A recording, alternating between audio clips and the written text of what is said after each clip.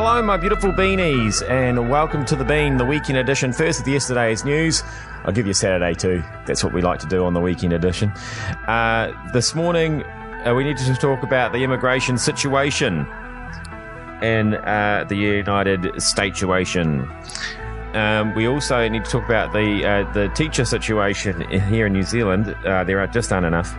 Sir Peter Gluckman, on his way out as the government science advisor, and Jordan Luck. I like playing interviews with Jordan Luck because it proves that he's probably still alive. But first up, what happened with that national anthem with that weird league test? Ladies and gentlemen, Tony Kemp's about to join us. Oh, good God. Oh, please don't. Get her off. Mate, somebody tell somebody. No, it's not the right tune.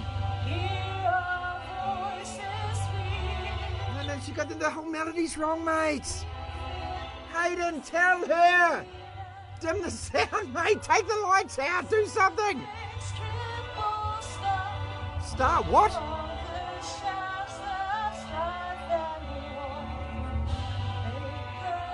Oh, please. I'm dying for you, love.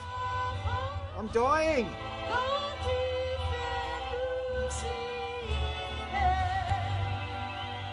I tell you what, the roar at the end of that was just because it was over. I'm not joking. Yeah, I mean, it's no wonder that the Kiwis didn't perform after that. It obviously it was sabotage from the beginning. Who could blame them? Now, quite a turbulent week in the US with US immigration policy. Jack Tame spent a lot of time living there, and so he's got a bit of an insight into this. If the US had just kept a porous border, the authors of the project estimate there would be 30% fewer undocumented migrants in the USA today. Trump's whole play on this thing has been a play for his base. I can't see any other reason for it. And honestly, his supporters love it. Good, God-fearing folk they are, love it. They loved seeing Trump being super tough on immigration. Now they love his reversal, his apparent compassion. As many have noted this week, it's like the kidnapper promising to release the hostages and then trying to get credit for it. For me, the most telling quote of this whole sorry saga came from Trump's former campaign manager, Corey Lewandowski. Remember that guy? He was on Fox the other day, live on TV, when he was asked about a 10-year-old girl with Down syndrome, reportedly separated from her mother after illegally crossing the border and locked in a cage.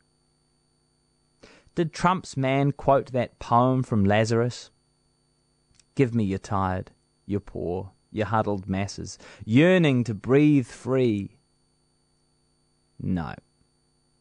A 10-year-old with Down syndrome, taken from her mother after a harrowing journey and locked in a cage.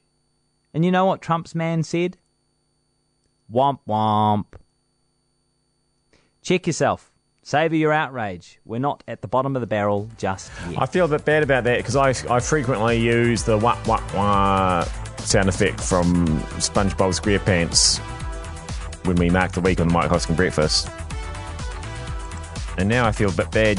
I mean, I'm not going to stop using it or anything, but I'm going to use it, but I'm going to feel a bit bad while I use it. How about that? Is that a good compromise? Hey, we don't have enough teachers. Have you noticed? The big question seems to be, how can we save teaching in New Zealand right now? Yeah, it is. It's a problem, as you described just then. Being on life support's probably an apt description. Look, at the moment, our experience is that the way to resolve issues is to employ teachers from overseas. That they still have, or we are able to access a pool of quality teachers in specialist areas in particular. They're the hard-to-staff areas: technologies, languages, chemistry, physics, maths. Are you paying those teachers more than the current market rate? Is that part of the secret too? Well, the state sector can't do that, unfortunately. That is entirely restrictive. So we have to put them into the NovaPay system, and their salary is assessed like any other teacher in the state system, and that's what they get. I asked that. We're able to. Sorry, Tim, I asked that question because, look, I've had discussions with teachers, and one of the things that comes back to me is that if you want more teachers, make the gig pay more. Do you accept that? Totally. Look, it's the number one problem in education in the country at the moment. There are 13 reviews taking place in the education sector, and actually the biggest problem is fixed teacher supply. If we could fix teacher supply to start with, then we could have a look at some of the other issues. And how do you fix teacher supply? Well, the first thing you do is make it a valued profession again. How do you do that? You begin with the salary. So the base salary needs to increase. At the moment, if you're a top of the scale teacher with no responsibilities in the state sector, then the most you can hope for is 79,000, just over. What should it be?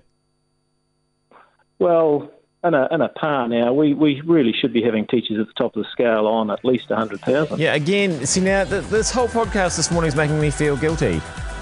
I feel like, what I do is not as important as teaching or as nursing or any of those other sorts of, jobs like that.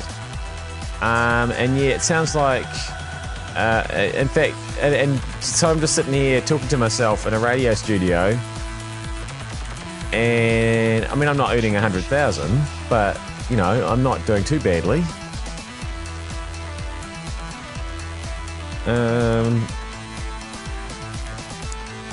Can we find some money for these people, please? That's all not my money. I don't want them to have my money. So I'm going to keep playing the wah-wah noise, and I don't want to give away my money.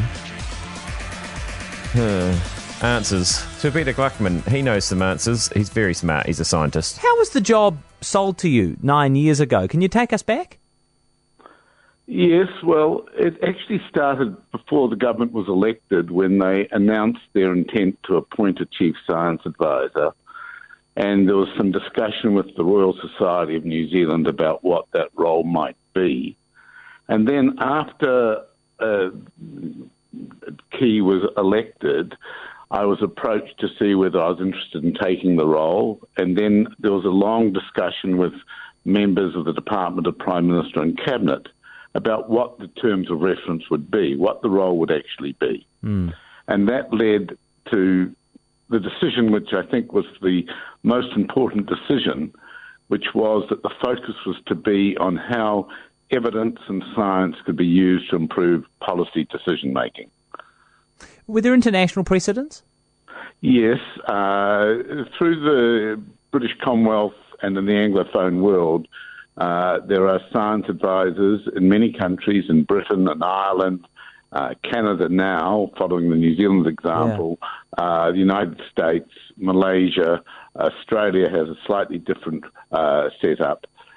But I think the New Zealand position had two features. One was the independence of the role, and secondly, the focus on evidence to policy. That is, how could evidence be used to improve the policy-making process? Geez, he's you can tell that he's a smart guy, because I only understand about every third sentence, and then the rest, there's a whole lot of other phrases and words that just make my head spin round. And he wasn't even really talking about science, he was just talking about how his job worked. It's amazing, isn't it? I'm impressed. We're going to finish up with Jordan Luck. He sometimes makes more sense and then sometimes not. Jordan, tell me about your drinking. How bad was it? Severe. 20 to 30 cans a day. Wow. Pretty much drinking 24 hours a day. So I'd wake up, drink, a functioning alcoholic. Yeah. And when I'd stop, this was the main reason that I stopped drinking, was because when I stopped, I'd have a petite mal and I'd blank out, lose consciousness. Wow. And that happened about 5 times. And they seem to get longer, as I recall. I think the final one was about over 3-4 minutes. And my brain was being turned to mush. That must have been terrifying. No, I'd wake up and go, oh gosh, I knew I shouldn't have stopped drinking. Right. No. It was terrifying for my partner and terrifying for my friends. And of course, that led to an intervention. And that was a glorious thing. family and friends. I arrived in this room and it looked like I was celebrating a birthday. There were so many friends from everywhere, and various band members, and not that they're not my friends, but that's an indication of their concern. So then after the intervention, well, actually that day they said, "Oh, you're off tomorrow to a rehabilitation place," and away I went the next day. Yep, so in keeping with the general theme of the weekend version of News Talk ZB today, I end up feeling guilty again. Jordan's made me evaluate my drinking habits. I don't want to end up like him. I had a headache yesterday because I drank too much of Matt's punch on Saturday night. Just don't drink the punch. I think that's what it comes down. That's my advice. Lay off the punch. I'm Glenn ZB. I got to reevaluate things. I'll see you back here again tomorrow.